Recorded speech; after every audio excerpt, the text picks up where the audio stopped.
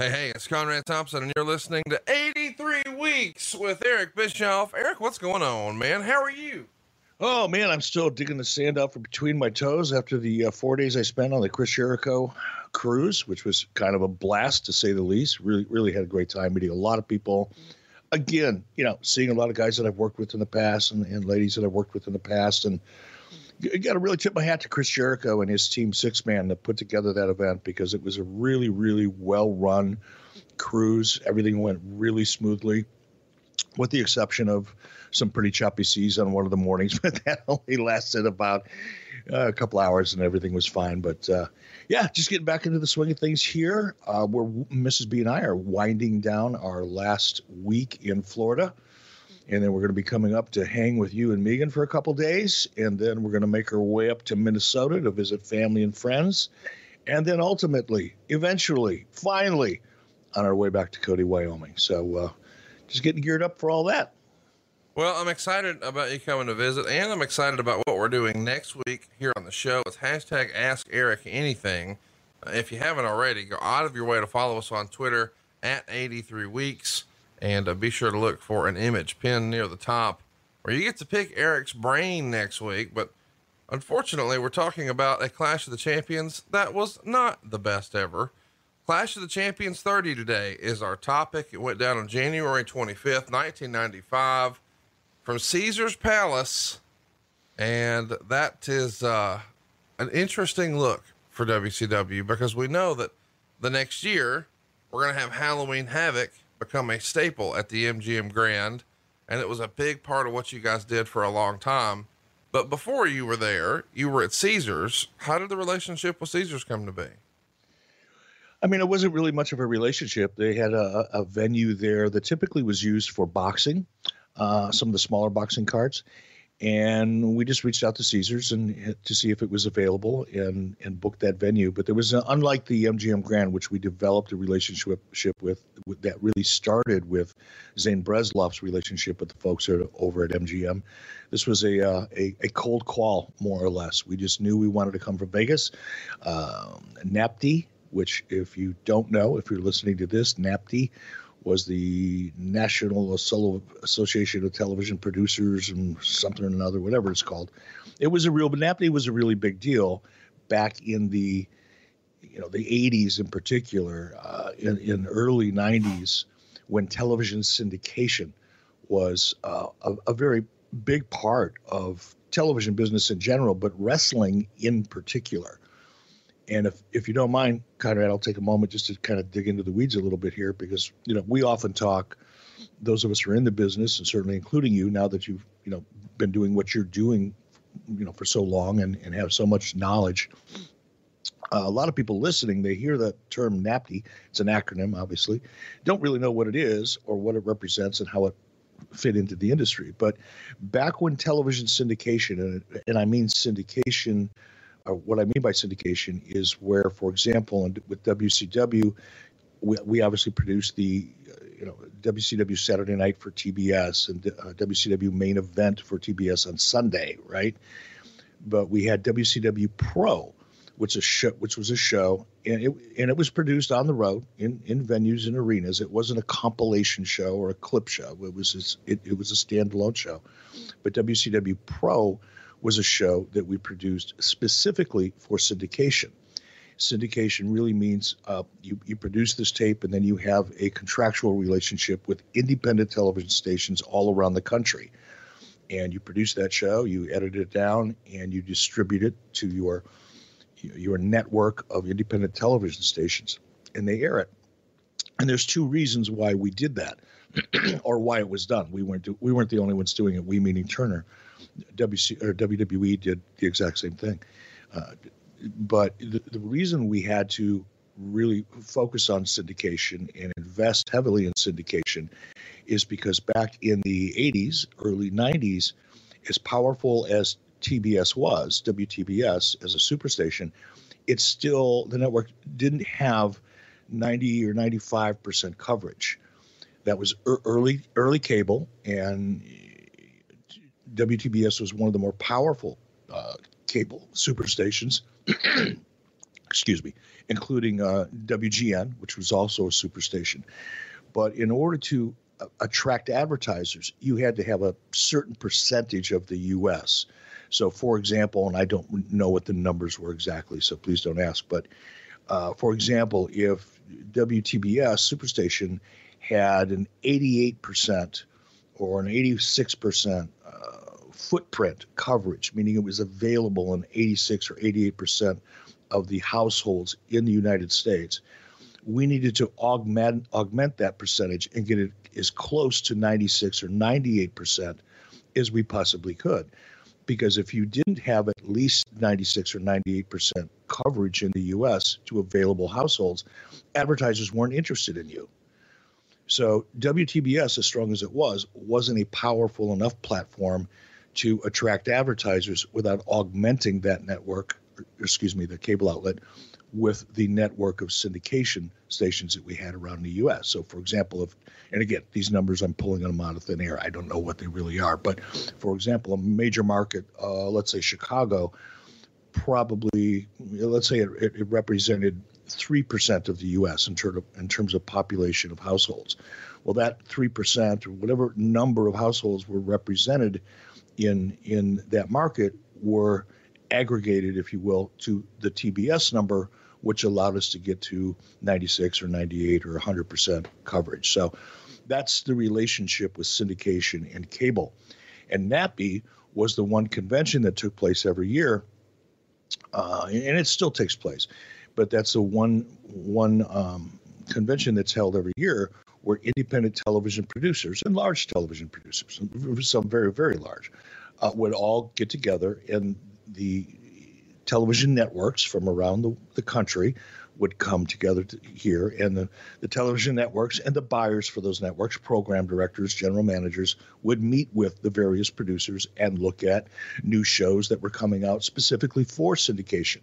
You know, one example of that is Thunder in Paradise, which was a syndicated television series that was put together by Reicher Entertainment, which was the same people that were behind Baywatch. And I say all that because Thunder in Paradise was a syndicated show that was developed strictly for syndication. That obviously involved Hulk Hogan. And that's why I wanted to use that as an example. But anyway, you'd go to these conventions and, for example, WCW, WWE, Reicher Entertainment, Lionsgate Entertainment, which is still one of the largest television companies around, or studios now, would all meet, and they'd have this big convention. And these conventions at one time were really huge. I went to one in the early 90s. It might have been 94 before this one in Miami, where they had the Eagles. You know, one of the big, it might have been Reicher, actually, because they were having so much success with Baywatch. Baywatch was a cash cow for several years. And I think it was Reicher Entertainment, because I got an invitation to go through my relationships with the folks over at Reicher. And they had the Eagles come in and play for this convention. You know, so you got to sit there and watch an Eagles concert for free if you were part of the, Reicher Entertainment invited group. So it was a really, really big deal. And this year it was taking place in 1995. The NAPI convention was taking place in Las Vegas, which is why we were there. Well, and you're here to make some money. One of the things that I found really fascinating in my research for this show is at this time, this is the largest gate in Clash history, even bigger than the first one, which, fans look back and really romanticize, the 45-minute time limit draw that sort of made Sting a household name in his match with Ric Flair that went head to head with WrestleMania 4. This only has 2,300 paying fans, and it's still the biggest gate ever. It's more than $60,000, which we know that when the NWO comes to town, you're going to blow that out of the water, in 96 and certainly in 97. But ticket prices here, Meltzer would call high, and I guess they were at the time somewhat. $50 was your highest ticket price. So your price points were 50, 40, 25, and 15. I guess two questions I have here. One, how much of the higher ticket price than normal was based on your overhead at Caesar's Palace? And how much was just based on, well, it's Las Vegas, we think we can get away with it? It was a little bit of both, actually. And also you had to factor in that the venue we were in wasn't a very big venue. Right. Yeah, I mean, we probably packed it with 2,300 people or whatever, however many people were there. I can't remember what you just said. 3,500 in attendance, 2,300 paying. So some comps, but some of those comps, and again, I think some of our listeners are in the loop on this, but like when one of those big boxing matches come to Las Vegas and they say, oh, it was an immediate sellout and we had a record gate. A lot of those are what's called casino buys. So they're using it as a way to entice some of their quote unquote whales, their gamblers, to come in town. Hey, we've got, Mayweather tickets, or we've got Tyson Fury tickets, or whatever. Did a dynamic like that exist at all in pro wrestling? Was Caesar saying, hey, we're going to need 300 of these, or we're going to need however many of these to use for our sort of high rollers or whoever's in town that weekend as bait, if you will, to stay at Caesar's and come gamble? Did they have some sort of arrangement like that with you, or were you all on your own? No, we definitely did. And that was one of the advantages, I guess, of doing an event in Caesar's Palace or at the MGM Grand or any of the big casinos, because the casinos had, a database of locals, high rollers, people that like to come to shows. So the casino actually became a marketing partner for us in many ways. Because remember, this is 1995, early 1995. Hulk Hogan had only been with us for about 6 months. He came in whatever it was, July 1994, whatever the date was. So, we were still emerging. We weren't a startup necessarily, because WCW had been around for a while, but it had been stagnant and almost gone out of business several times leading up to this point. So we didn't really have a lot of momentum. We weren't a big draw. Although at this point we had Hogan, we had Nash, and we were beginning to create quite a bit of a buzz, which the word I don't think really was used back then, but in today's vernacular. We were growing, we were emerging, but we couldn't really draw the kind of audience that we needed for television, especially a special event like Clash of the Champions for TBS, without the support in the marketing partnership that we had with the casinos. So it wasn't just that the casinos really wanted these tickets. It's that we wanted the casinos to want the tickets, because in many respects they could do a much better job marketing in Las Vegas than we could. We could buy radio time, we could buy a billboard, we could take out an ad in the paper, we could do all kinds of things, but we didn't have that database and relationship with the local community the same way that the casinos did. Well, it's fascinating because, according to the Observer, the original plan wasn't for this show to even happen in Las Vegas.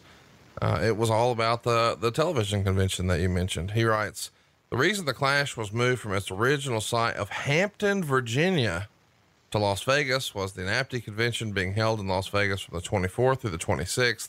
The idea was that WCW would hold a major event, get a major TV exec there, and show off a hot product with Hulk Hogan and Randy Savage. And while it didn't appear that there were any TV types, with the exception of 2 or 3 faces like Mitch Ackerman from Disney, that were there for big shows all the time anyway, WCW did come out strong from a psychological standpoint from NAPTI, because for the first year in history, they stole the spotlight from the WWF. And I think that's probably something that you and I have talked a little bit about, but I don't know that we've hammered it home enough. The WWF had become the brand in wrestling. It's almost like, and I don't even know how much people pay attention to this, but commonly people will say, hey, do you have a Kleenex? Well, really, that's a tissue. Well, hey, do you have a Band-Aid? Well, really, that's a bandage. But it had just become synonymous with the item. And so, like, even these days, when people talk about mixed martial arts, they say, oh, he does Ultimate Fighting, or, oh, he does that UFC stuff, regardless of whether or not it's actually in the UFC.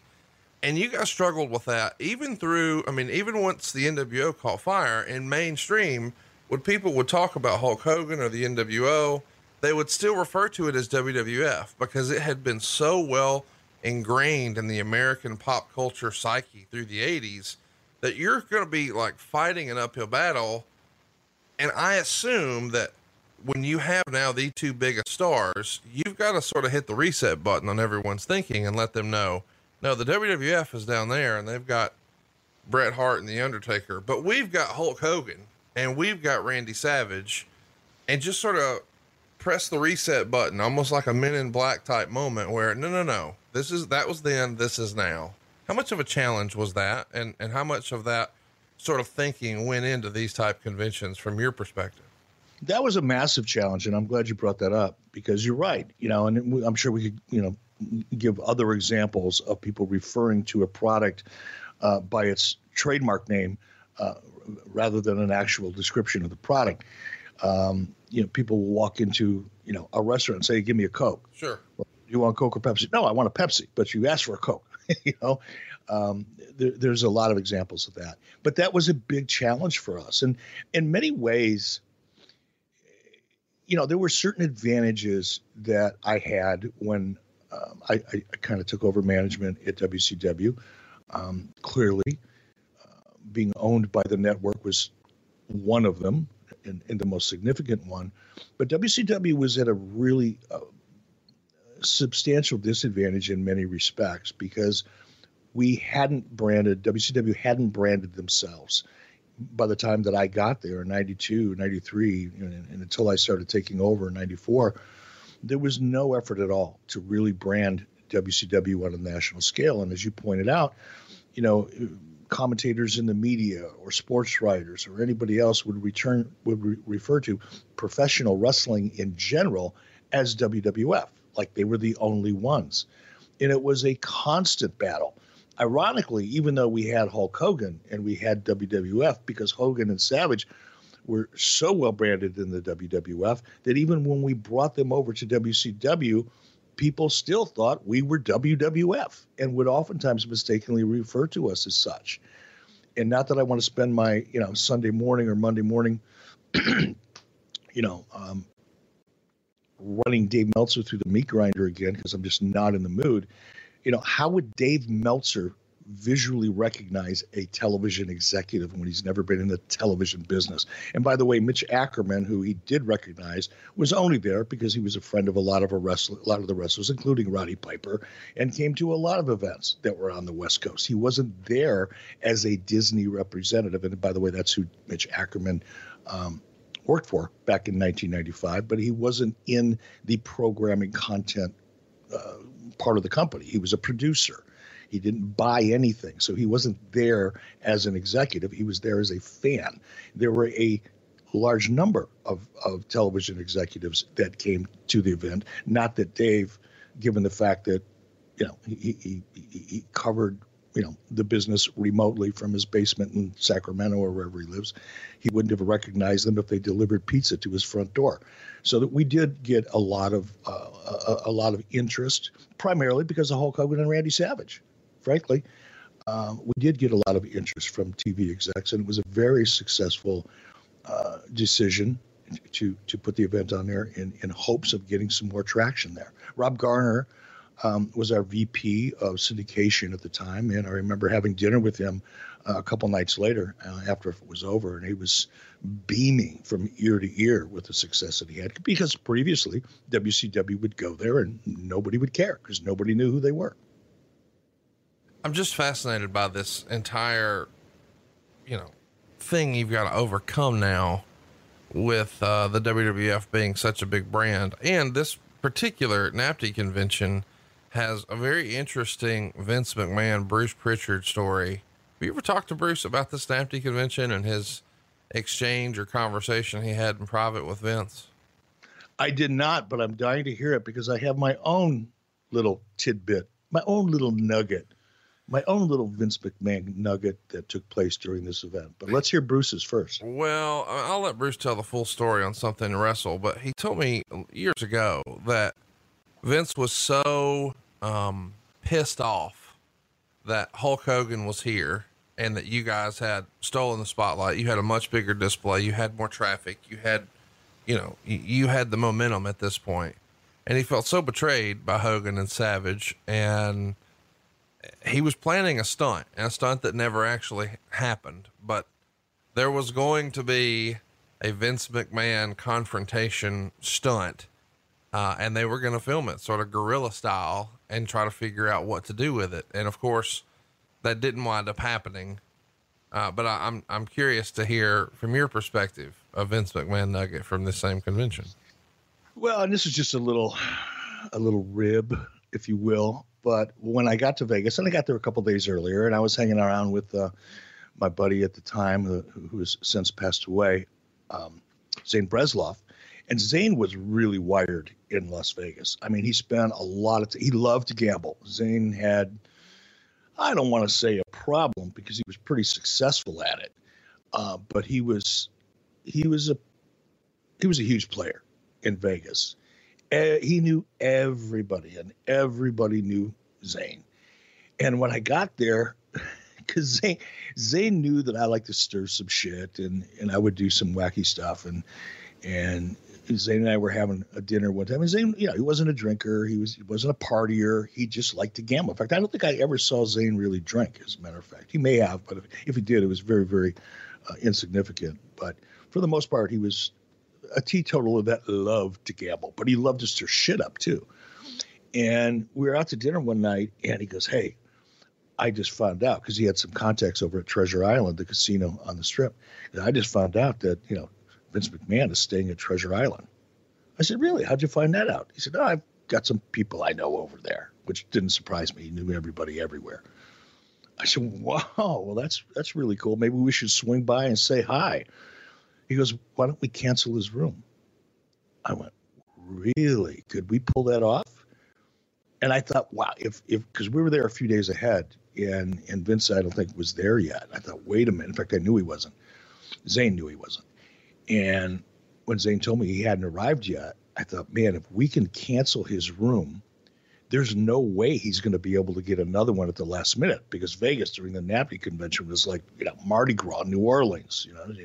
You may have a hotel that you booked a year in advance, but if you cancel that room and then show up day of hoping to get another one, good luck. You're going to be staying out in Laughlin, Nevada.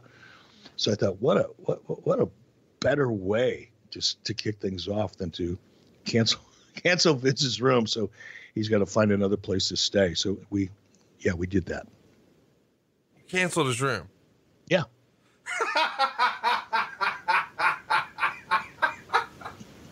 I love that. It sounds like the most juvenile fucking idea ever. Oh, it was. It was like high school shit, but it was fun as hell. I was hoping to hear about it or read about it, but I'm guessing Vince no-sold it and was somehow able to.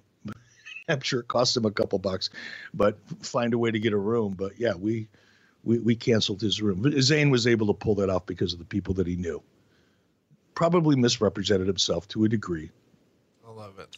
It was great. That's such a great story. It's so Eric Bischoff. Something else that is Eric Bischoff, whether we like it or not. We're coming off the main event of your biggest pay-per-view of the year, Starrcade. This one from 1994. That main event went down in Nashville, Tennessee. Hulk Hogan, the biggest wrestling star there ever was, defending his world title against Brutus the fucking Barber Beefcake. After that, of course, Hulk's going to start a feud with a real main eventer, Vader. They're going to have the first ever match at the Super Brawl pay-per-view in February. So that's where we're headed. We should mention that there's still the seeds of what is going to be with Nitro, with all the international flair, starting to bubble to the surface here a little bit. Meltzer would report the Cruiserweight tournament has been delayed for a while because nobody has gotten their act together as far as bringing in outside talent. With Eric Bischoff in Japan this week for the Tokyo Dome, it's expected he'll request one or two wrestlers like Otani and Benoit. They have a verbal deal with Antonio Pena to send in two wrestlers, and Pena is looking to send Estrada and Eddie Guerrero, although I've heard Bischoff didn't want Guerrero. Now obviously he even says, I've heard Bischoff didn't want Guerrero. Do you remember ever thinking maybe Eddie wasn't ready for prime time, or is this more rumor and innuendo? Yeah, you call it rumor and innuendo. I call it pure fiction. It's just Dave Meltzer being Dave Meltzer. He wrote something because he had his 10,000 word quota for his toilet paper he called the Wrestling Observer, and he had to fill it up, and he just makes shit up, We know that. Anybody that listens to the show, anybody that listens to Bruce's show, anybody that's even regularly read Meltzer's stuff and has witnessed how much of it is just pure bullshit and fabrication knows that he just makes stuff up to make himself sound like he's wired into an industry that he's really not that wired into. He's probably got a small network of stooges that work out there in the wrestling, in various wrestling companies still to this day, who feed him the information that they want him to parrot because they know that's basically what he is. In this case, he's either making it up or was stupid enough, which is highly probable, to just repeat something or infer something as a possibility that some stooge fed him because everybody knew. If you want to read it, just feed it to Dave. He's not smart enough and doesn't work hard enough at what he does. It doesn't have enough integrity within what he did then and what he does now to second source or confirm with any of the principles involved. So it's just good. It's just more diarrhea for the sewage pipe called, the Wrestling Observer. But it wasn't true at all. It wasn't true at all. In fact, Eddie was one of the original cruiserweights that I brought in. So it makes no sense on the surface, but neither does most of the stuff that you read in Meltzer's dirt sheet. Hypothetically, did you run into Dave on the boat? No, and I'm glad I didn't. I was kind of look. First of all, Dave's a pussy, so it's not like I didn't want to run into him for fear of confrontation. In fact, it's the opposite of that. Knowing how fired up I can still get, even at this advanced age, and clearly not physical, condition, to go tango with anybody. I was more concerned for my own level of reaction than anybody else's. And I just didn't want to get on a cruise ship with that kind of attitude because I tend to get that way. Still to this day, not as often, not to the same degree, but it is part of my DNA. And I didn't run into him, but interestingly enough, Booker T did. Now I wasn't there. And unlike Dave Meltzer, I don't give detail or description or talk about things that one guy said and the other guy said if I wasn't there to hear it. But I had heard from someone who was at this event where this scene took place, that there was this confrontation where Dave Meltzer decided he was going to join Booker T and Ric Flair, who were sitting at a table, I think in a green room. And Dave just decided, hey, I'm going to go up, sit down, and hang out with the boys, being the jock sniffer that he really is, although he says he's not. He really, really is. And Booker T looked at him. From what I've been told, I wasn't there. I didn't see it, and went absolutely off on him. And Dave, being the pussy that he is, of course, tucked his tail and ran.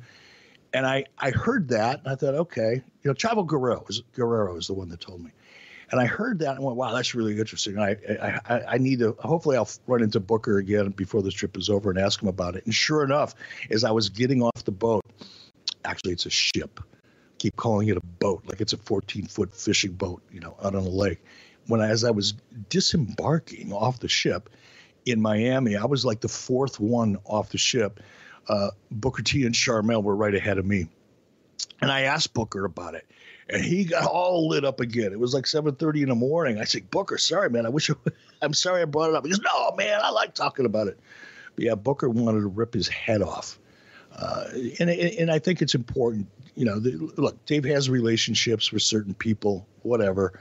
The vast majority of people who have been in the industry can't stand him. And Booker T is probably right at the front of the line. Yeah, I learned this last year how much Booker does not like Mr. Meltzer, but I don't know, man. I still like the Observer. I know that makes me a bad person, but whatever. No, it just makes you a poorly informed person, but that's okay. You're still a good person. You're just a good person that likes to read a lot of nonsense. And it's one of the reasons people a lot of people like to read the National Enquirer, even though they know even if that still even exists, I don't know. But the tabloid news, people love reading that stuff. They know that it's bullshit, but they like reading bullshit, and that's fine. But you have to take it for what it really is and not put too much stock in it. Did you ever, I mean, I can't believe we're all the way back, down the rabbit hole on the Meltzer stuff. I mean, have you ever just like hung out with Meltzer? Like just in a social, like not wrestling, not business, not just the facts ma'am reporter subject, but just like have a couple beers or eat breakfast or whatever? I don't think so. I mean, if I did, it was brief or it was incidental, meaning there may have been other people around and it would have been a group setting. And, because it was a time when, I would talk to Dave. I opened my office up to Dave. If he had the reason I did it is because he was so poor at, reporting facts. And I understood that, if nobody will talk to him, well, then he's going to report whatever he hears, because he's not going to do any work. He's not going to actually go to events and write about them. He's going to rely on somebody who bought a ticket, who is going to report back to Dave what a show was like based on, Dave's own prejudices and agendas. So I thought, well, what a better way to try to fix that than just to open it up. And Zane Bresloff was, was the person to convince me to do that.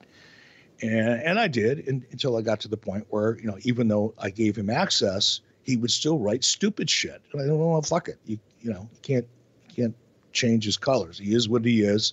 He's never going to really do the work. He's never going to have the integrity that he should have. He's not going to check his sources. He's just going to write bullshit. So that was the end of that. So there may have been a period of time, when I was trying to develop a relationship with Dave through Zane, where we may have gotten together. Nothing stands out of my mind. I can't, recall one incident, but it's possible, I guess. Super nice guy is the reason I mentioned. I have been able to hang out with him in social settings, and great guy. And I just think that you guys would, if you met him and you didn't know he was Dave Meltzer, you guys would be fast friends, but that will never happen. I understand. No. Meltzer would write, Hogan has a meeting this week to discuss a revival of Thunder in Paradise with the new name Thunder Force, in which a 4-person team of Hogan, Sting, Mr. T, and a female martial artist would all be equal co-stars. Of course, we know this didn't come to pass.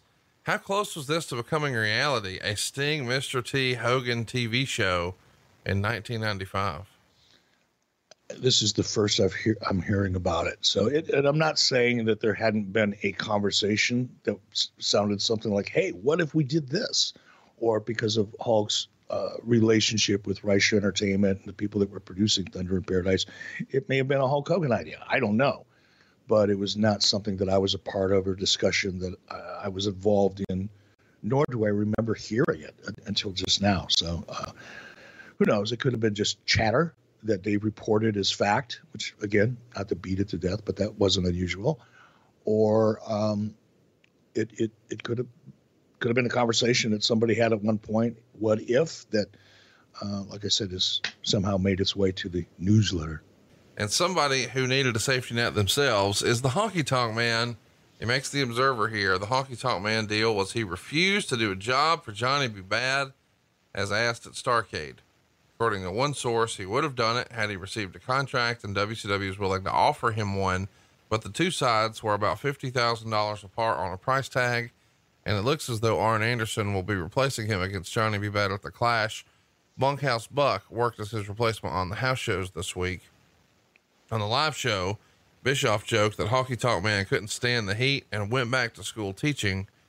Honky was working as a physical education teacher before he went back to WCW. How ironic is that? Honky Tonk Man, a physical education teacher. Just think about that. I had never heard of this in my life, that he was a PE teacher.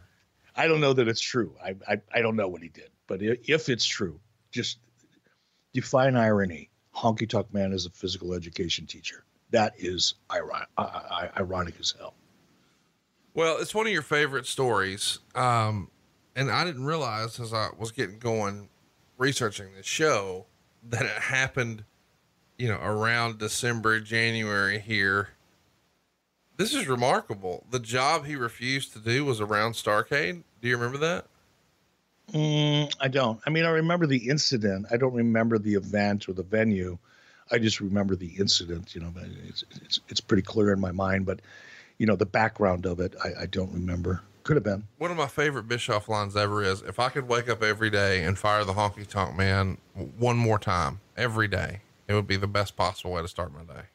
No, it would. A cup of coffee, stretch out a little bit, take the dog for a walk, and fire the honky tonk man. That'd be awesome. Oh, I love it when you've got a case of the red ass. Let's keep it going here. Let's talk. Oh, man. You're really going to get the red ass here. Meltzer writes, supposedly WCW's losses this year are going to be cut to $3.5 million as opposed to the $5 to $6 million in previous years. But that figure is misleading because Hogan's salary comes from Turner Home Entertainment's ledger rather than the WCW ledger. And Hogan, between salary and bonuses and percentages, would be no less than $2.7 million and probably considerably higher for his 6 months. So the real losses are the highest ever. Because of this, there's considerable pressure to cut those losses by knocking about $500,000 off the payroll.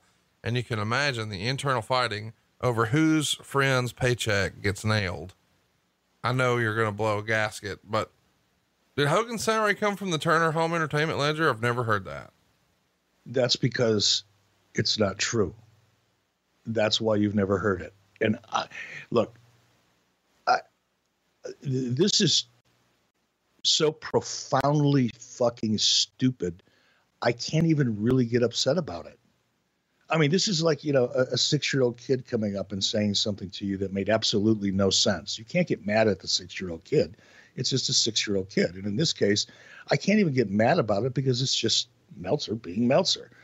Turner Home Entertainment was barely an operating entity. It was more of a pass-through and existed only to take Turner content, whether it be WCW, National Geographic, any of the Cartoon Network materials, and distribute them through a home video distribution network that they had developed.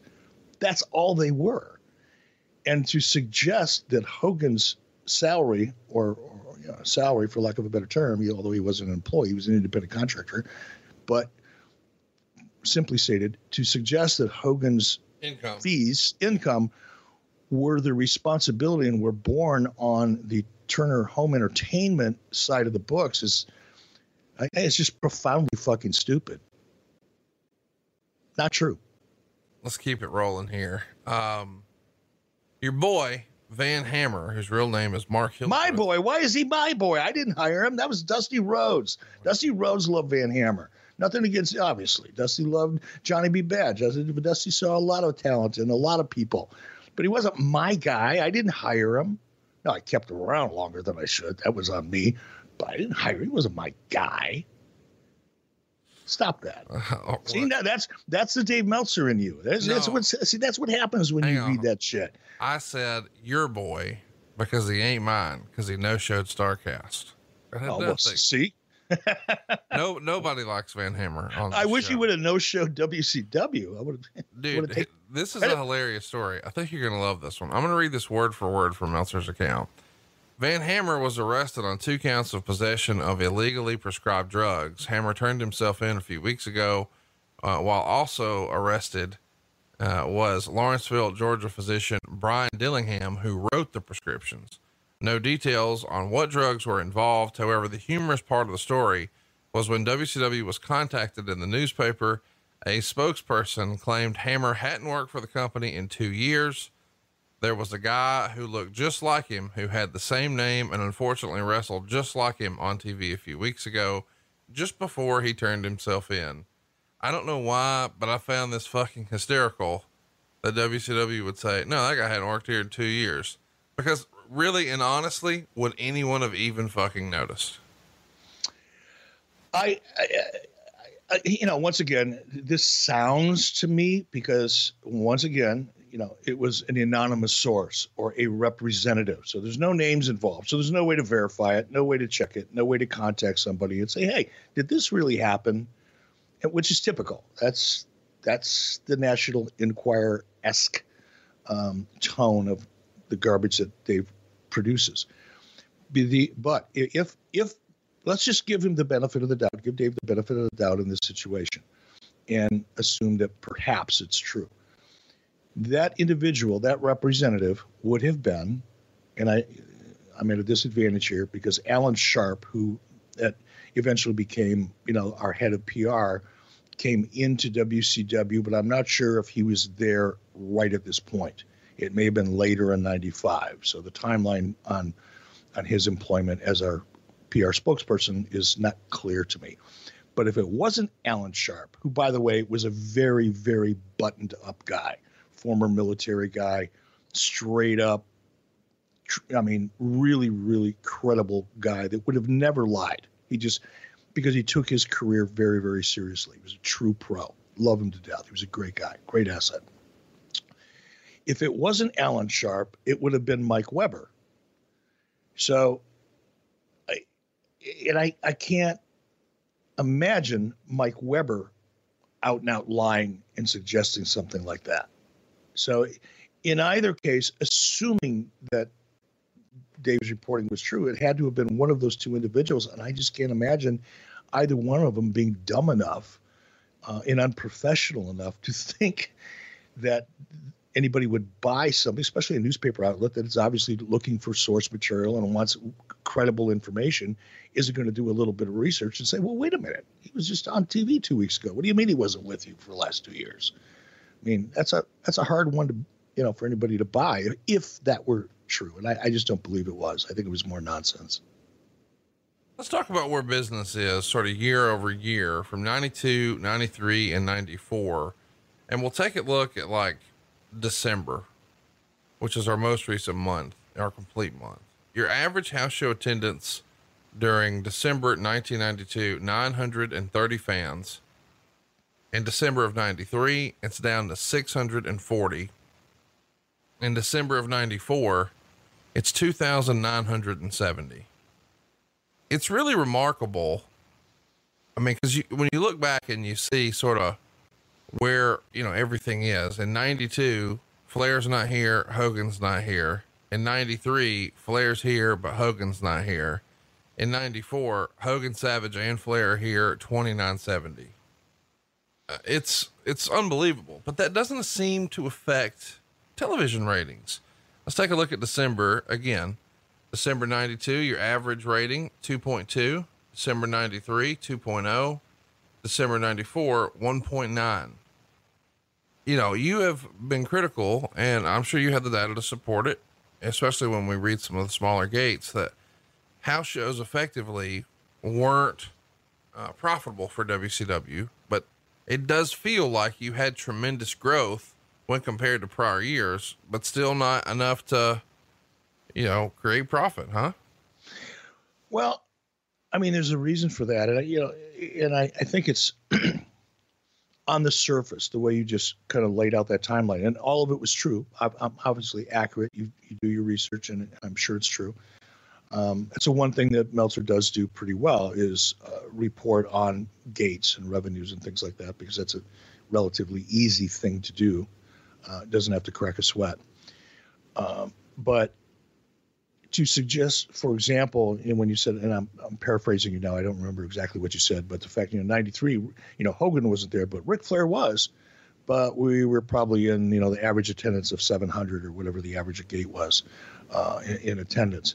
That wasn't a reflection on Ric Flair. Oh, no. I'm just saying the difference of Flair and Hogan and Macho, that now it feels like, man, you've got a lot of the major stars in the business at that point. And, we've sort of talked about Hogan being a game changer from an ad sale standpoint when guys, are reaching for their briefcase and they've got Hulk Hogan. I mean, that's a really cool sort of trump card to pull out. But the remarkable difference of sort of a pre-Hogan WCW and a post-Hogan WCW, it's night and day in every metric.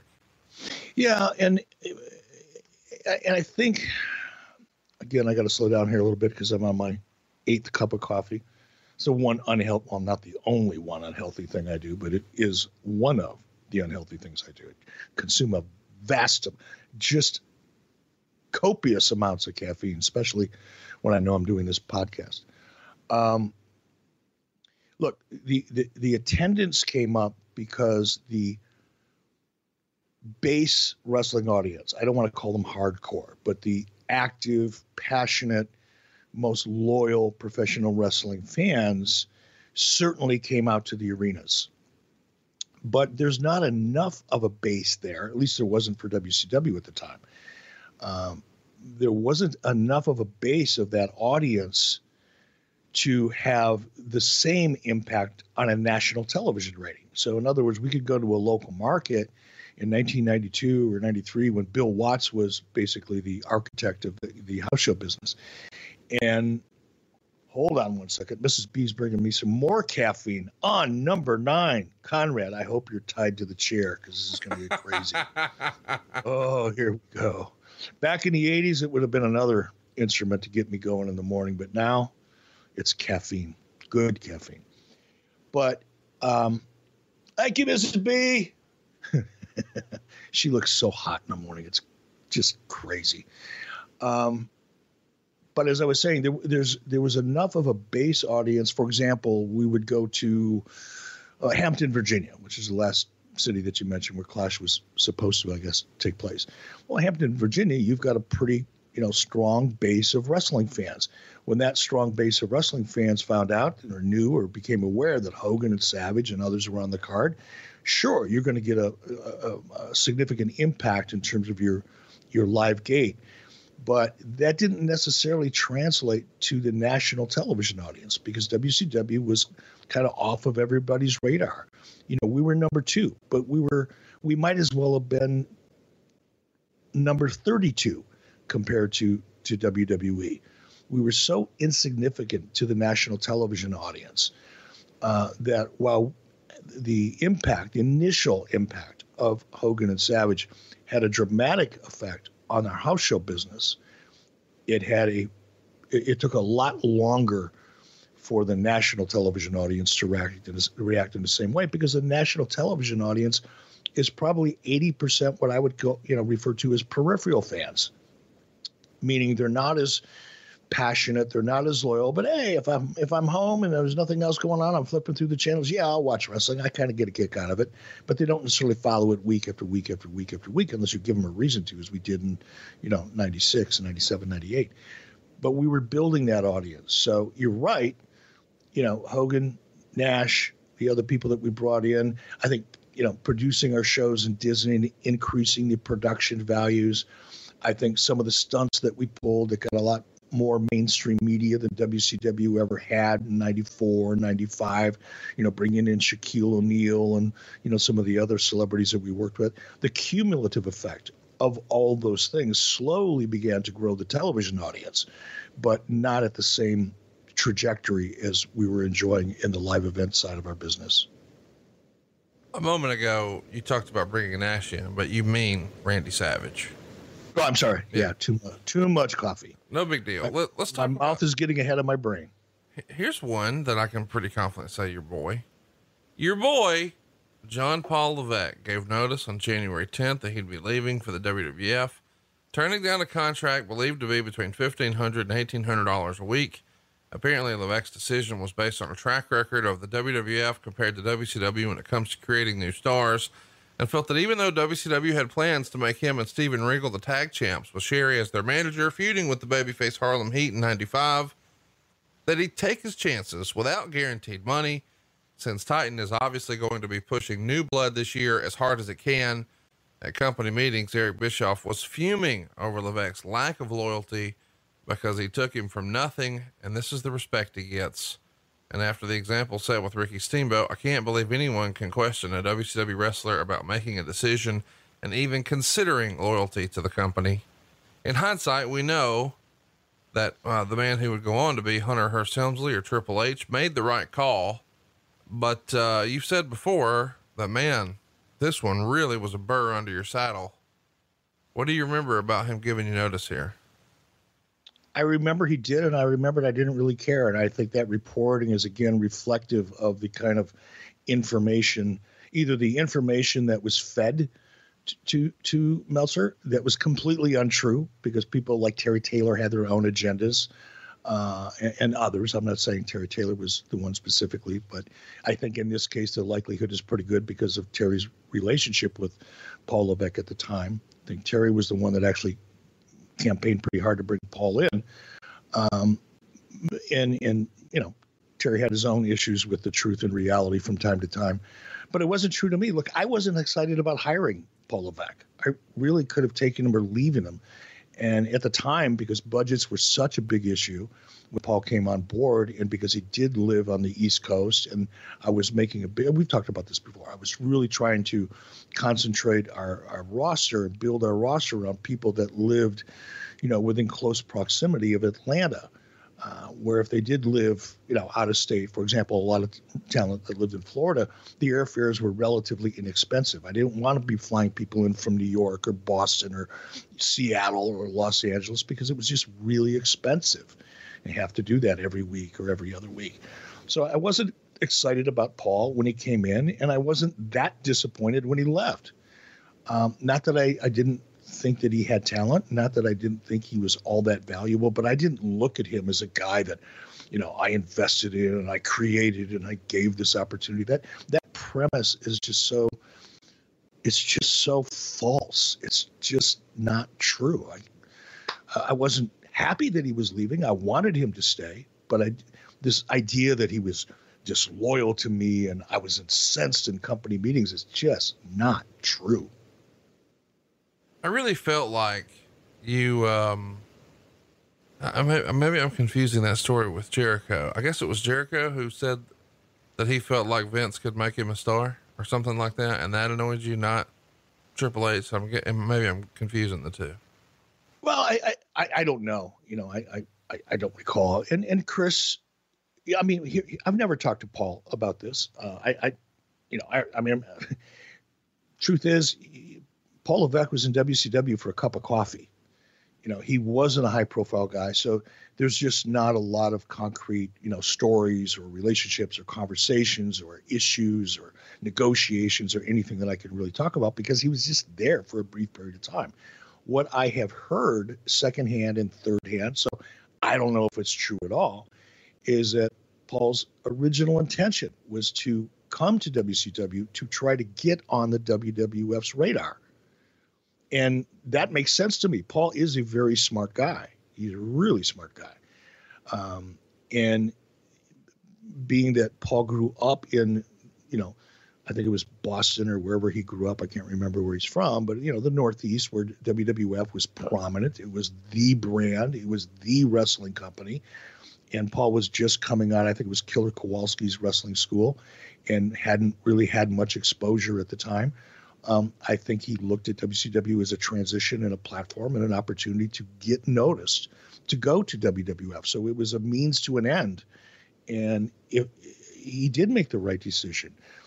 Go back and look at it. Historically, WCW, other than Sting and a couple other characters, Lex Luger, I guess, WCW didn't have a track record of creating stars. They didn't really have the platform to do it, but didn't really have the history of doing it either creatively. So it was a good decision. But I think if you were to ask Paul, and at some point either you may have that opportunity or I might run across him and ask him because I'm curious now.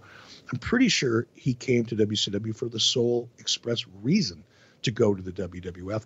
And I heard something similar, I think, or read something similar in an interview with Chris Jericho, that was his ultimate goal, was to get to WWF, and took advantage of the exposure that WCW gave him and the fact that we made him a star to go to WWF in order to become, or WWE, a bigger star.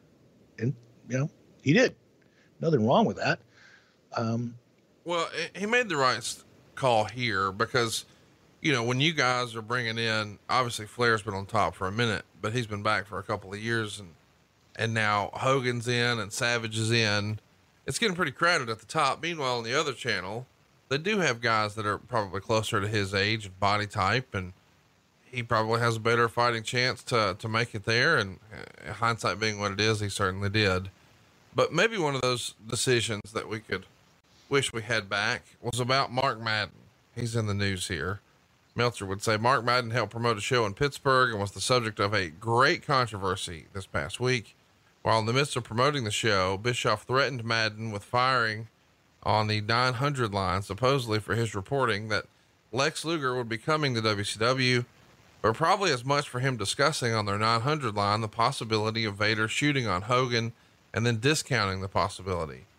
There doesn't appear to be any truth whatsoever in regard to the Luger story. However, since the WCW hotline gained attention when Okerlund started hinting that Brett and Yokozuna were going to jump, the new thing has been to say people are leaving even when they're not.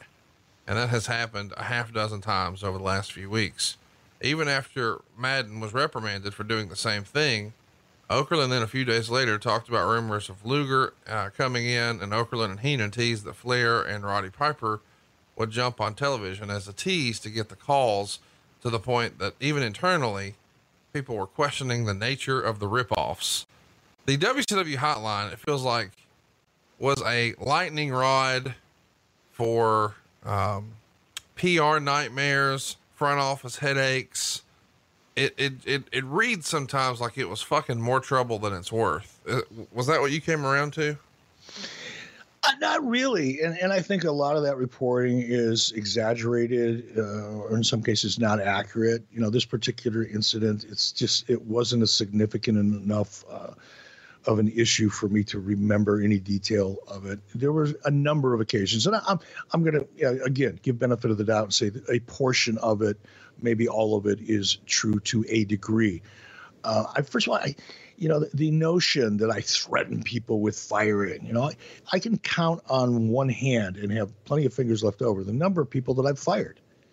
I know the narrative that I was like this bombastic, tyrant, and like to fire people and, threaten people and try to intimidate people, with their jobs or whatever, is just nonsense. It's not true. Well, that doesn't mean that I didn't have an issue with Mark. And, we should get Mark on the show one time and just kind of recount some of these incidents, because it comes up a lot, with Mark Madden and the 900 lines. But, he could have easily said something that I had an issue with.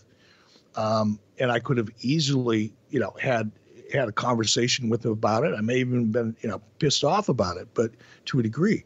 But that doesn't mean I'm going to threaten to fire anybody. And let's call it what it is. The 900 line was not like legit news. We admit, unlike the dirt sheets that called themselves journalists at the time, specifically Meltzer, and the image that they try to portray, that they have this inside information that is accurate and they know the real story behind the story, which is just it's just fiction, right? We embraced it. We knew what we were doing. We were in the wrestling business. The 900 line was an extension of what we did in the ring.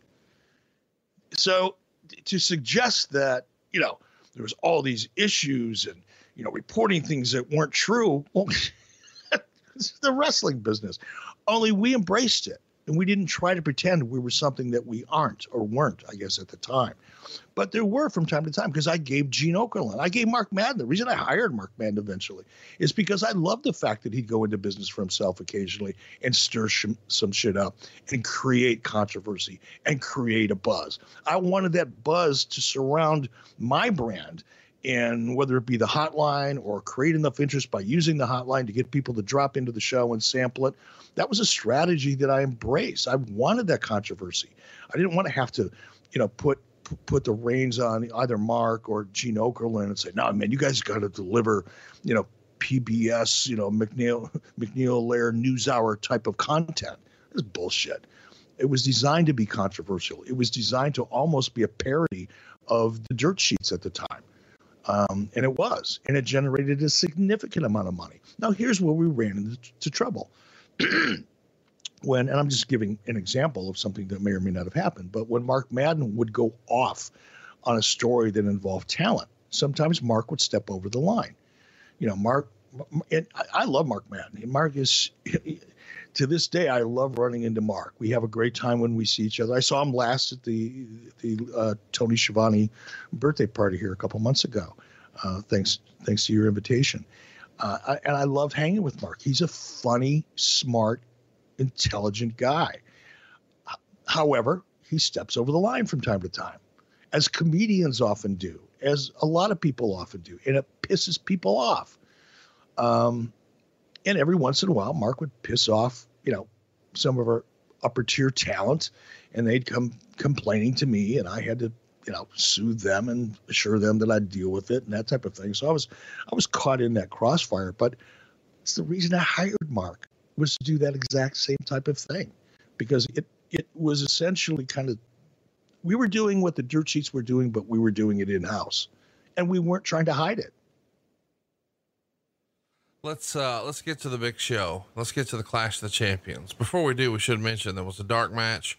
Brad and Scarlett Armstrong would beat Dick Slater and Bunkhouse Buck in 8 minutes and 32.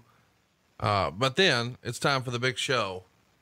We've got Arn Anderson retaining his TV title over Johnny B. Bad, 7 minutes, 38 seconds. Meltzer really liked it. He said this was the best match of their series of matches thus far. He gave it 3 stars. We should mention that Colonel Robert Parker is here, of course, because he's managing Arn Anderson. Fans are really getting into Haku being at ringside. Johnny B. Bad's going to hit the knockout punch, but he accidentally knocks Arn Anderson out of the ring in the process. Parker would revive Anderson by pouring a pitcher of water on his face, which is quite the visual. Arn sold it big. And then Bad starts chasing Parker around and then into the ring, and that allowed Arn to catch him with the DDT for the pin. And even though Arn's the bad guy, and he's got all these, bad guy supporting cast characters on the outside, the fans are cheering his win in a big way, probably like 90%.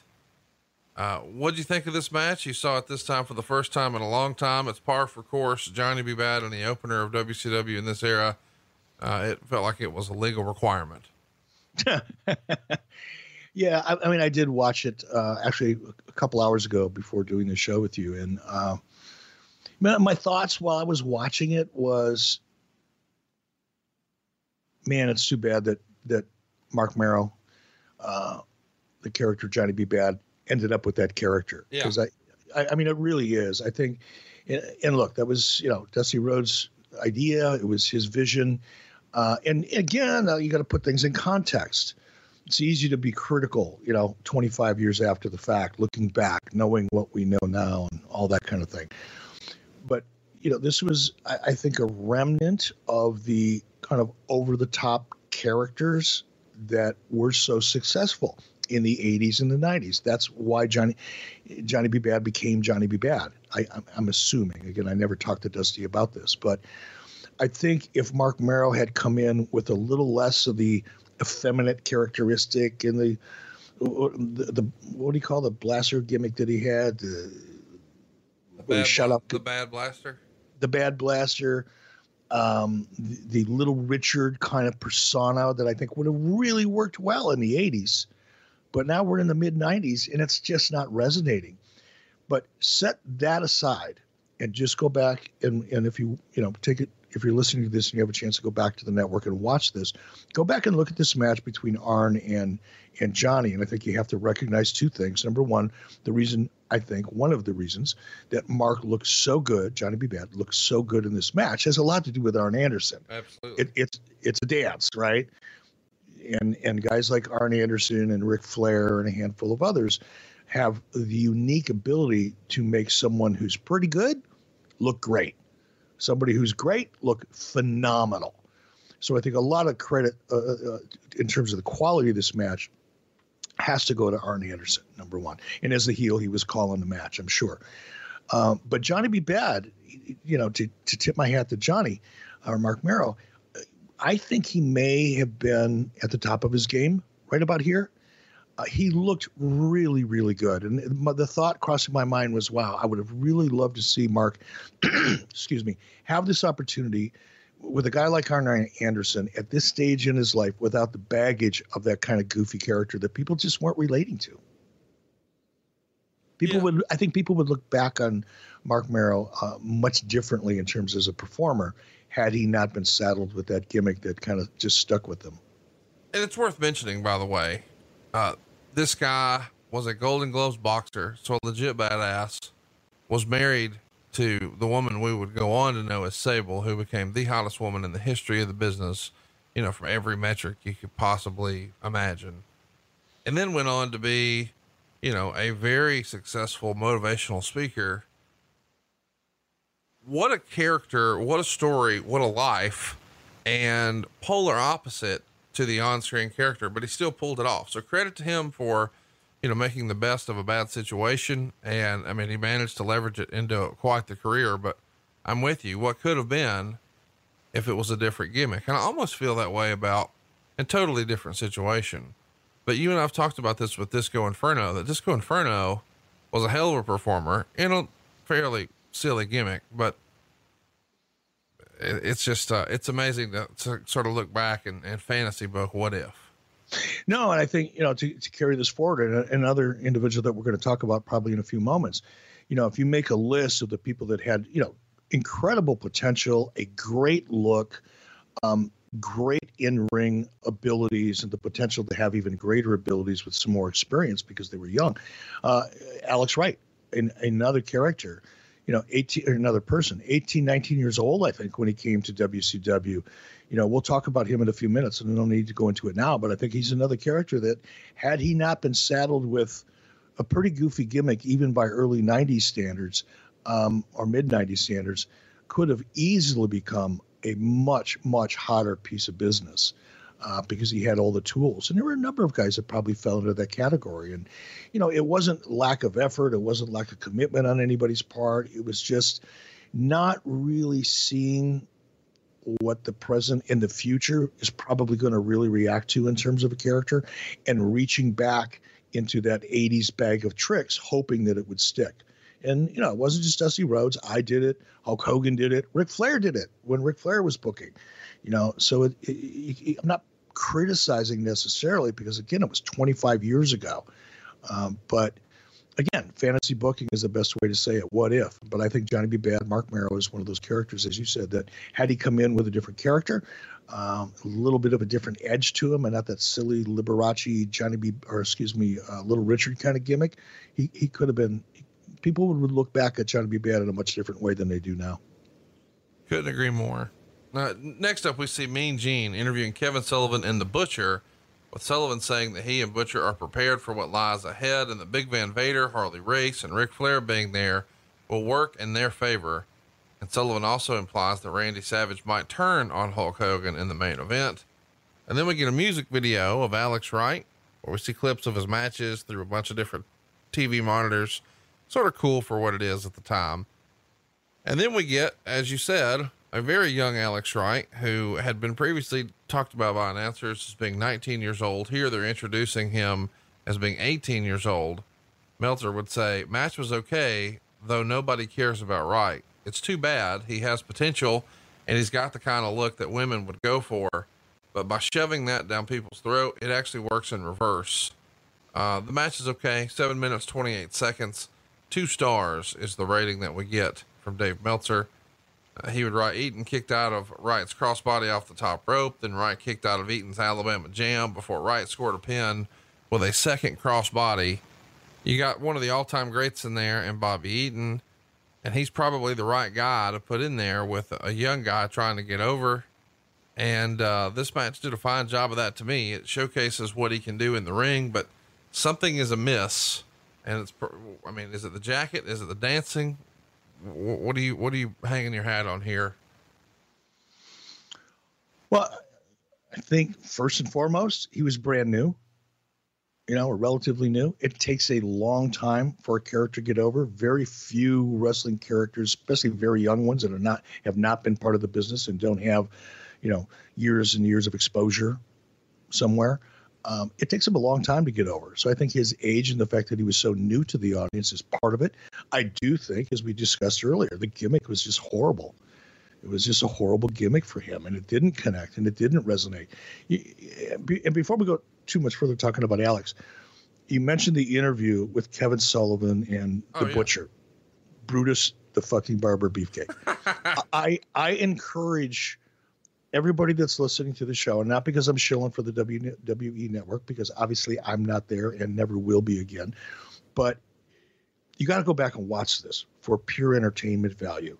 This is one of those promos that is so bad, it's awesome. It is so bad, and particularly the Butcher, the facial expressions, it is so horrible, I was laughing my ass off watching it. That's how bad it was. And look, I'm going to admit that I wasn't booking. I wasn't the guy responsible for booking the show, but I was the guy responsible for allowing the booker to go forward with it. I could have stopped it. You know what I mean? Yeah. I wasn't driving, but I could have easily taken the steering wheel for a moment and said, no, we're not going in that direction. We got to go in this direction. But I didn't. And that responsibility lies solely on me. But the idea was not my idea. I had no fingerprints on that at all. I will say, however, that putting Brutus the Barber Beefcake in a main event, while probably it doesn't rise to the level of a crime against humanity, is fucking close. It's got to be on the list. It's got to be there, close. It was so bad. Oh, my God, it was horrible. But you got to go back and watch this promo. I think it happens around the 14 or 15-minute mark on this particular show. Go back and look at this promo. If you need a laugh, if you really want to see just how campy bad things could be, and it wasn't just in WCW, by the way. There was some pretty campy bad stuff that was going on in WWF at the time, too. Still is, as a matter of fact. But that's just the nature of the business, you know? Not everything is serious. Sometimes things are just so bad they're good. And this was probably, if like there was an award for being so bad it was good, this would win an Academy Award for it. Alex Wright, it's been written or said, rumored, that you thought he had the potential to be one of your next big breakout stars. I even saw somebody say, oh, Eric once said that could be his next Hulk Hogan. I called bullshit on that, but still, the international flair, you know, he's a young guy, he's good looking, he's in great shape, he's got interesting move sets. If we can, you know, polish some of this up, you could see how this guy could be a very big draw for you internationally, sort of the WCW equivalent to maybe what the British Bulldog was to the WWF a generation before. No, and look, I don't want to be redundant and keep saying the same thing over and over again. I tend to do that sometimes when I get excited and passionate, but you know, just try, if you're listening to the show and you do decide to go back and watch this particular episode on the network, watch Alex here, you know, watch this match and pretend, if you can, use your imagination. We all have them, some more than others, but try to set aside the goofy gimmick and the dancing and you know, the boy toy gimmick. And by the way, I think that was your father-in-law. That was his vision for Alex. Set all that aside and just look at the physical talent that you see in the ring. Yeah. And he was a great looking young kid. I mean, whatever he was, 18, 19, 20, whatever he was, I don't remember, but great looking kid, amazing physique, and was able to really do a lot of tremendous things in the ring for a 19 or 20-year-old kid. So much potential. Now, if you look at this again and try to be objective and help him out while you're watching this by losing that silly ass gimmick and just look at the performer in the ring, I think he did have a ton of potential. You know, to suggest that I was saying he could be our next Hulk Hogan, that wasn't me. I'm not going to assign it to who I think it probably was or could have been, but I guarantee you it wasn't me. But that doesn't take away from the fact that Alex did have a ton of potential. Again, like Mero, Johnny B. Bad saddled with a horrible gimmick that killed him coming out of the chute that you probably couldn't recover from unless you made a concerted effort to do so, and there was no effort to do so. Let's keep it moving here, and let's talk about Gene Okerlund. He's going to recap the issues surrounding the Hogan-Vader match for Super Brawl before he welcomes out Vader for an interview. Vader here is going to accuse Hogan of dodging him, saying his time's running out. Race was not here with Vader because he was in an automobile accident that permanently ended his career as a manager. We haven't talked about that much here on the show, but it is a relatively famous story in wrestling circles. What do you remember about Harley Race and him no longer being an on-screen character for you guys? I don't remember the details. I'm not sure that I really knew the details at the time, other than the fact that he was in a serious accident and that he, you know, physically he would no longer be able to to participate. I remember that, but the details of the actual accidents and how it happened, where it happened, and all that, I'm not sure I ever knew, and certainly if I did, I don't remember now. But it look, Harley was valuable for a lot of reasons. And I think of all the managers that I've ever worked with, whether it was in the AWA or in WCW, I think Harley Race was probably the only one that was what I would consider to be a legitimate manager, because Harley really was instrumental in so many occasions in helping manage a combustible Vader. Vader was sometimes very difficult to deal with, as a lot of top talent were, by the way, not just Vader, but oftentimes when, guys would get to a certain level, their competitiveness, and Vader was very competitive. Leon White, former, college standout football player, played for the Denver Broncos, I believe. He was a competitor. He was probably a competitor from the time he was 6 or 8 years old. And oftentimes when you get people that are highly competitive and you put them in high profile situations, they can be a little bit tough to deal with. And that's not only true with professional wrestlers, it's true with musicians, it's true with actors, it's probably true in a lot of vocations. But Harley Race was one of the few people that Leon White, aka Vader, was afraid of and trusted and would listen to. So whenever there was an issue with whether it be finishes or anything that would come up, we would go to Harley to help fix it. Whereas, other managers, guys like Jimmy Hart and Sherry, Sensational Sherry, and, Robert Parker and all the other, the characters that we identify as managers were props. They were just there to help add. They were that green shit that the celery or whatever it is, parsley that they put on your plate when you order a steak to make it look a little prettier, garnish. But that was not the case with Harley Race. Harley was a legitimate manager, and he was oftentimes instrumental in the ring. Harley could do towards the end of his career before the accident. Harley was still, whatever he was, 54, 55 years old at that time, still taking some amazing bumps in the ring. Let's keep it moving here, and let's talk a little bit about Ric Flair, because he's going to come ringside here with 2 women. He's going to make peace with Vader, takes a seat in the crowd, and Heenan welcomes Flair back to WCW. You may remember he lost a retirement match to Hulk Hogan back in October at Halloween Havoc.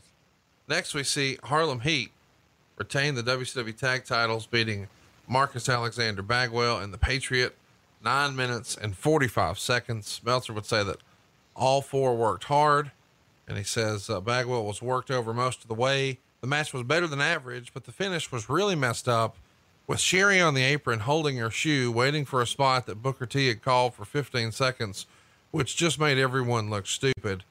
Sherry took an outrageous bump when they finally got to it, as Bagwell reversed T's whip and T got hit with the high heel shoe. Bagwell had T pinned, but Stevie Ray kicked Bagwell in the face. He went over backwards and T pinned him. 2 1/4 stars. Definitely a miscue here, but otherwise decent action. I don't know why, but Bagwell and the Patriot just didn't work for me as a team here. No, Del Wilkes, aka the Patriot, great performer. We've talked about him, before in the show. Had a lot of the ingredients, if not almost all of the ingredients, to become a big star, with probably the exception of his mic work was just never really up to par. But again, watching this early this morning, it was a little bit of it was that throwback character, throwback to the 80s type of thing. Marcus Bagwell, he was always like right on the cusp, again, a little bit like Alex Wright, good looking guy, great body, great physique, but was just never able to really break through to that next level. In terms of connection with the audience. But, the match was, watching this, it reminded me why, Harlem Heat so deserves to be in the Hall of Fame, because they've done so much in their careers. And again, I was reflecting, seeing Booker on the ship, almost called it a boat again, talking to him about what he's doing. Clearly, he's very active in WWE. And very successful as a broadcaster, which I'm so proud of because he's so great at it. But he's also calling boxing. He's got his own radio show. He's got his own wrestling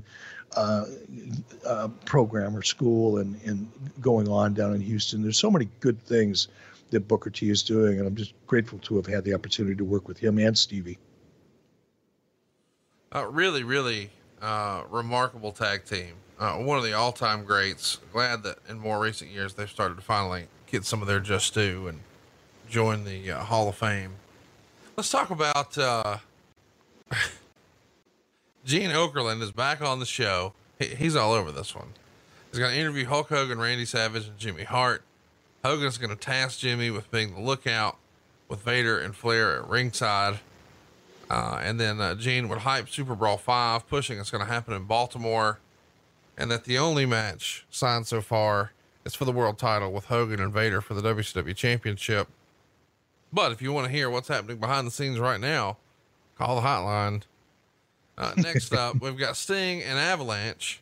This is going to be a referee stoppage and what Meltzer would call a weird finish in 5 minutes and 22 seconds. It is a little interesting. Meltzer would write, Avalanche controlled early with power moves. After a collision, Avalanche went down and Sting fell against the ropes and went down, accidentally headbutting Avalanche in the groin. Sting then used 4 Stinger splashes before putting on the Scorpion. Avalanche was shaking his head and tapping out like a concession, but the special referee Guardian Angel didn't call it. So Nick Patrick came out and stopped the match, ruling that Avalanche had submitted. Angel and Patrick start arguing with Angel saying, hey, I'm the ref in charge. And then Angel attacks Patrick and Sting starts punching Angel. And then Avalanche and Angel start to work on Sting, and Angel pulls his belt out. And then, of course, Bagwell and Patriot make the save. Sort of a weird deal here. After the match, too, Mean Gene is interviewing Angel and says something like, you're not going back to Big Bubba Rogers. And then, of course, at the end of the interview, he says he is now Big Bubba Rogers. Sort of a weird way to make a change like this, that our Guardian Angel character is being abandoned, and now we're going back to our first gimmick that you may remember. Meltzer says, talk about life going full circle. Match was watchable, but easily the worst thing on the show. 1.25 stars. Why was the Guardian crapping out here? It was a combination of a couple things. It really wasn't resonating.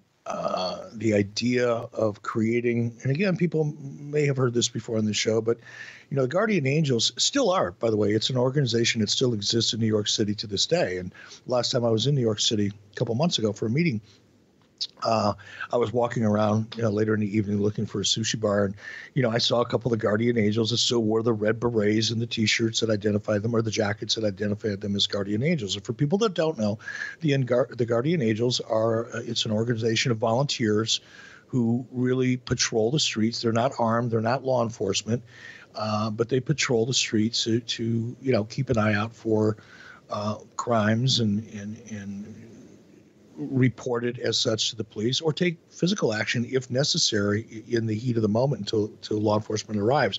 So it's a legitimate organization. It was founded by a gentleman by the name of Curtis Sliwa, who back in the 90s was getting a tremendous amount of national publicity because of his work in the Guardian Angels. So, there was a lot of media around the Guardian Angels, and Curtis was really excited, to get some exposure for the Guardian Angels on WTBS.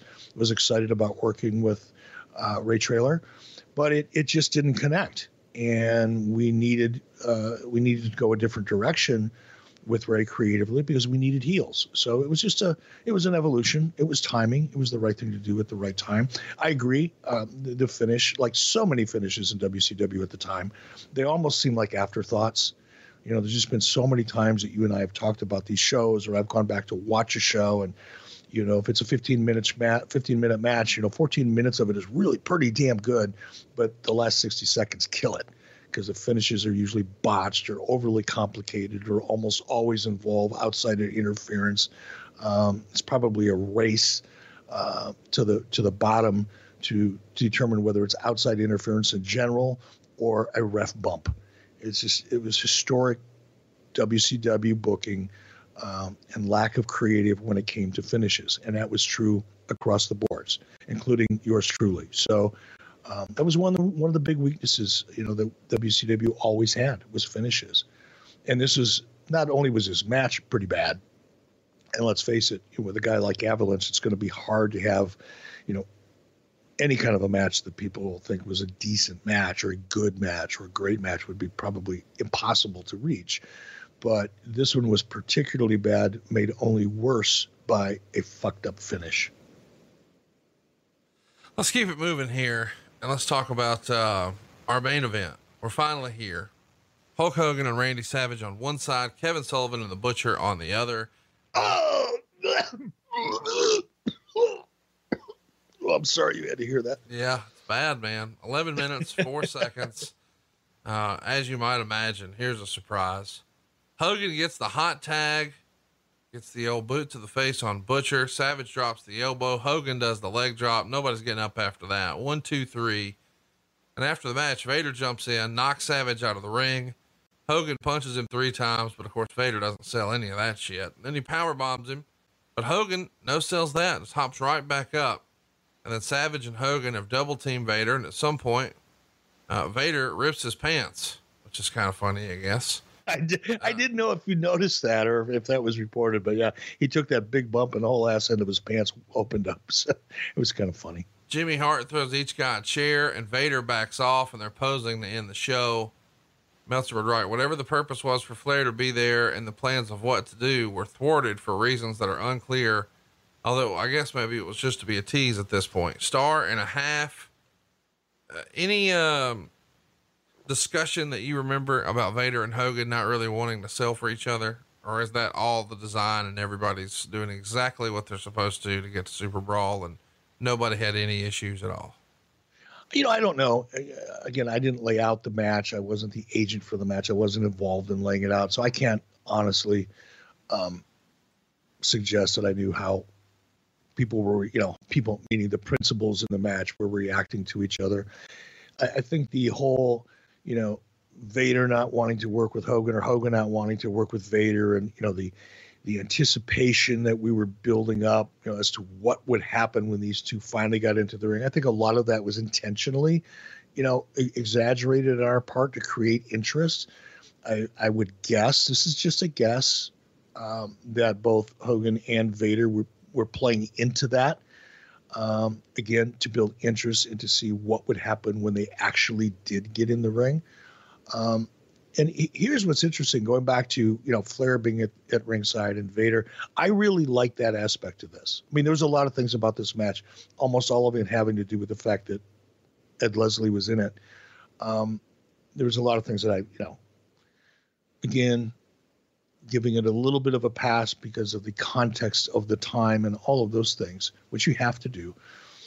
But one of the things I really did like about this match and the way it was laid out is that there was a tremendous potential there with Flair and Vader, at ringside. And I really wish, we would, looking back at it now with 2020 hindsight, in 2020, by the way, that we would have done something more with that, because it is as bad as, I don't want to say bad, is unfulfilling as the finish to this match was. Had there been an inciting incident at the end of it involving Flair and Vader and Hogan and Savage, no one would have remembered the match or the weaknesses of the match. The match would have been a setup to a really cool kind of inciting moment that would have led to Super Brawl. And we totally missed that opportunity. I have no idea why, but I love the idea of, the anticipation. We story anticipation, reality surprise action, really knocked the anticipation out of the park by having Vader and Flair there and just let the air out of it, which is really too bad. It was a missed opportunity. Overall, it's been written that for whatever reason, Hogan wasn't too trusting of working with Vader. Vader definitely worked a more stiffer style, a realistic style. And a lot of times that meant you're getting hit with some live rounds. I have a feeling at some point he may have turned to you and rubbed the old Fu Manchu and said, that doesn't work for me, brother. Not really. I'm going to make one thing clear. I mean, look, the fact and the truth is that Hogan wasn't excited about the prospects of working with Vader because their styles didn't mesh. And Hogan would be the first one to tell you that he had his own style that worked for him, brother. It worked for WWF, brother. It worked ultimately for WCW, brother. And that style and that presentation in the ring was not something that he felt Vader was capable or interested in accommodating. And that was more of a creative issue than it was any kind of fear. Hogan is a much tougher individual than people think. People think because he liked to work the way he worked and his presentation was very animated. And by the way, he made tens of millions of dollars in the process and probably hundreds of millions for WWF in the process. So it obviously was a formula that worked very well for Terry Bollea, the character Hulk Hogan. But it wasn't because he was physically afraid of anybody.